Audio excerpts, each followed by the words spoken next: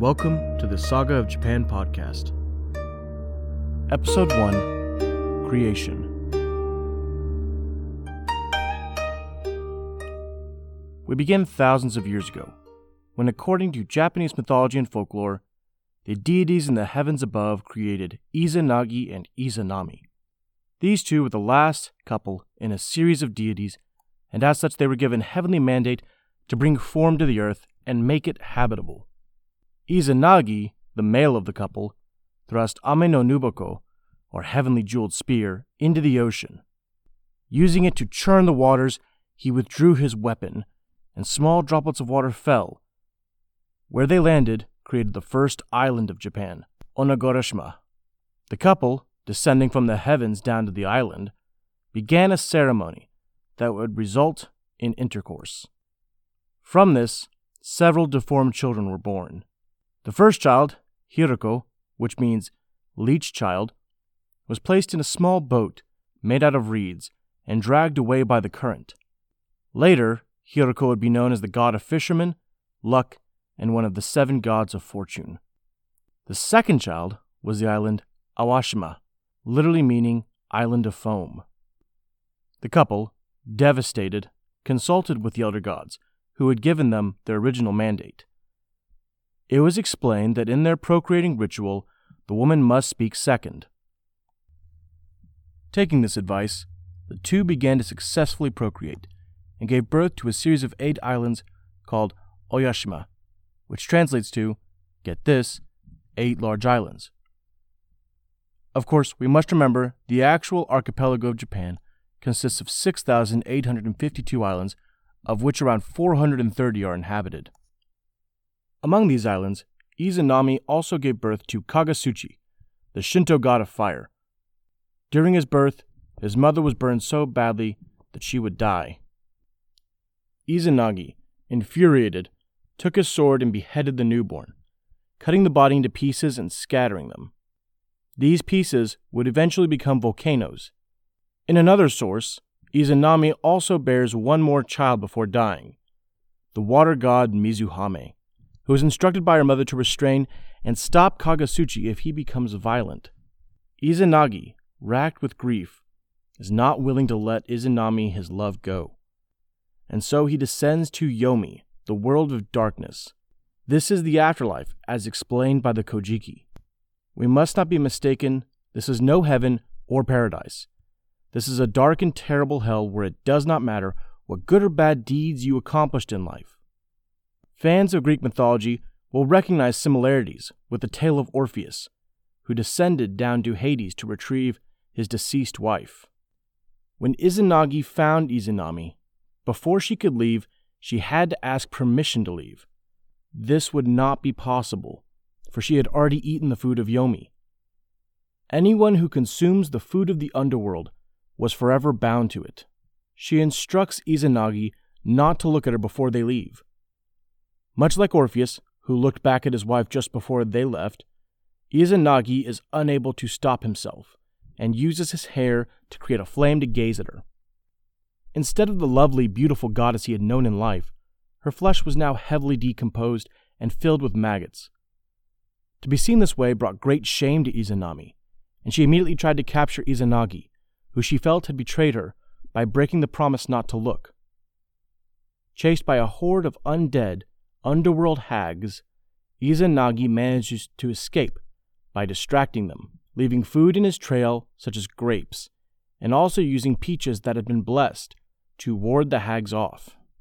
Once he escapes the entrance of Yomi, he places a massive stone slab across it, forever barring the entrance and severing his union with his deceased wife.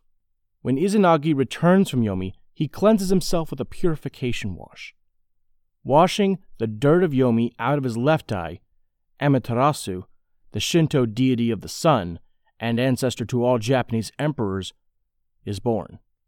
From his right eye, Tsukiyomi, deity of the moon, was also born. Finally, the washing of his nose led to the birth of Susanoo, god of storm and seas. Amaterasu, Susanoo, and Tsukiyomi do not get along, to say the least. with many conflicts between the three. This explains, if you think about it, why they are rarely seen together in the heavens. And thus, we have the origins of the land of the rising sun. These tales are important, and certainly not entirely a creation of the inhabitants of Japan. For example, Izanagi and Izanami share extraordinary similarities with yin and yang.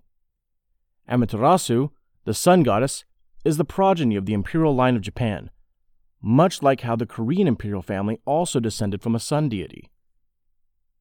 It's during this period that traditional Japanese mythology places their first emperor, Jimmu.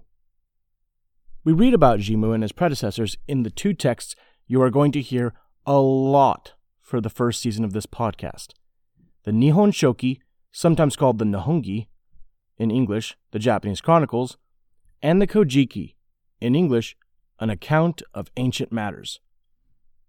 While he is supposed to have lived during this period, there is some serious, well-earned doubt about Jimmu's very existence. The legend goes that he was a descendant of Amaterasu and Susanoo, and the youngest of 4 sons. During a migration east being led by his brother, an enemy named Nagasunehiko, the long-legged man, battles with them and kills his older brother, forcing Jimmu to take up the mantle of leadership. A 3-legged crow would be sent from the heavens to help guide Jimmu, as his people migrated to southern Honshu, to their destination of Yamato. This 3-legged crow is still used as a symbol to this day, even appearing on the uniform of the Japanese national soccer team.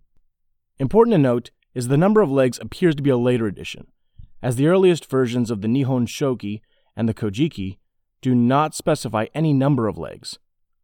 Now, when or why this was added is not known. Speaking of legs, in the migration they encounter their old adversary, Nagasunehiko, the murderer of Jimmu's older brother. With the assistance of his trusted longbow and the guidance of the 3-legged crow, Jimmu kills Nagasunehiko.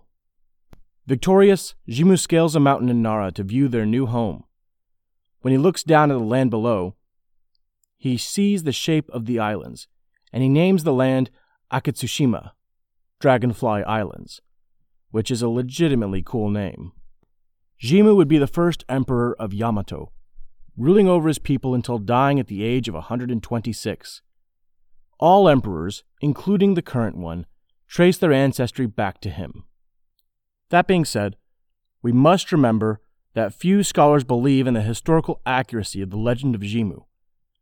These accounts are filled with obviously mythological examples that I may cover in future episodes, perhaps as a supplemental episode. But oftentimes, there is a vein of truth to them in some form. I will leave you with one example. In the Nihon Shoki, there is a princess who falls in love with a mountain kami or god. Having only been with him at night, she asks him to let her see him. He agrees and tells her that tomorrow he will be in her toiletries case. He warns her not to be scared or surprised. The next morning, she opens the case to find a snake. Not quite the lover she was picturing. She is frightened, understandably so, but the kami is still infuriated. He changes from his snake form into a human one and yells at her for not following his directions. He runs off back to the mountain, and the princess was so ruined by this event and so devastated that she stabbed herself to death with chopsticks. According to the legend, she was buried in a mound grave that today is known as Chopstick Grave, which is at the base of Mount Miwa. Next time, we will begin to unravel the geography and archaeology of Japan, and try our best to separate mythology from fact when it comes to the oldest dynasty in the world.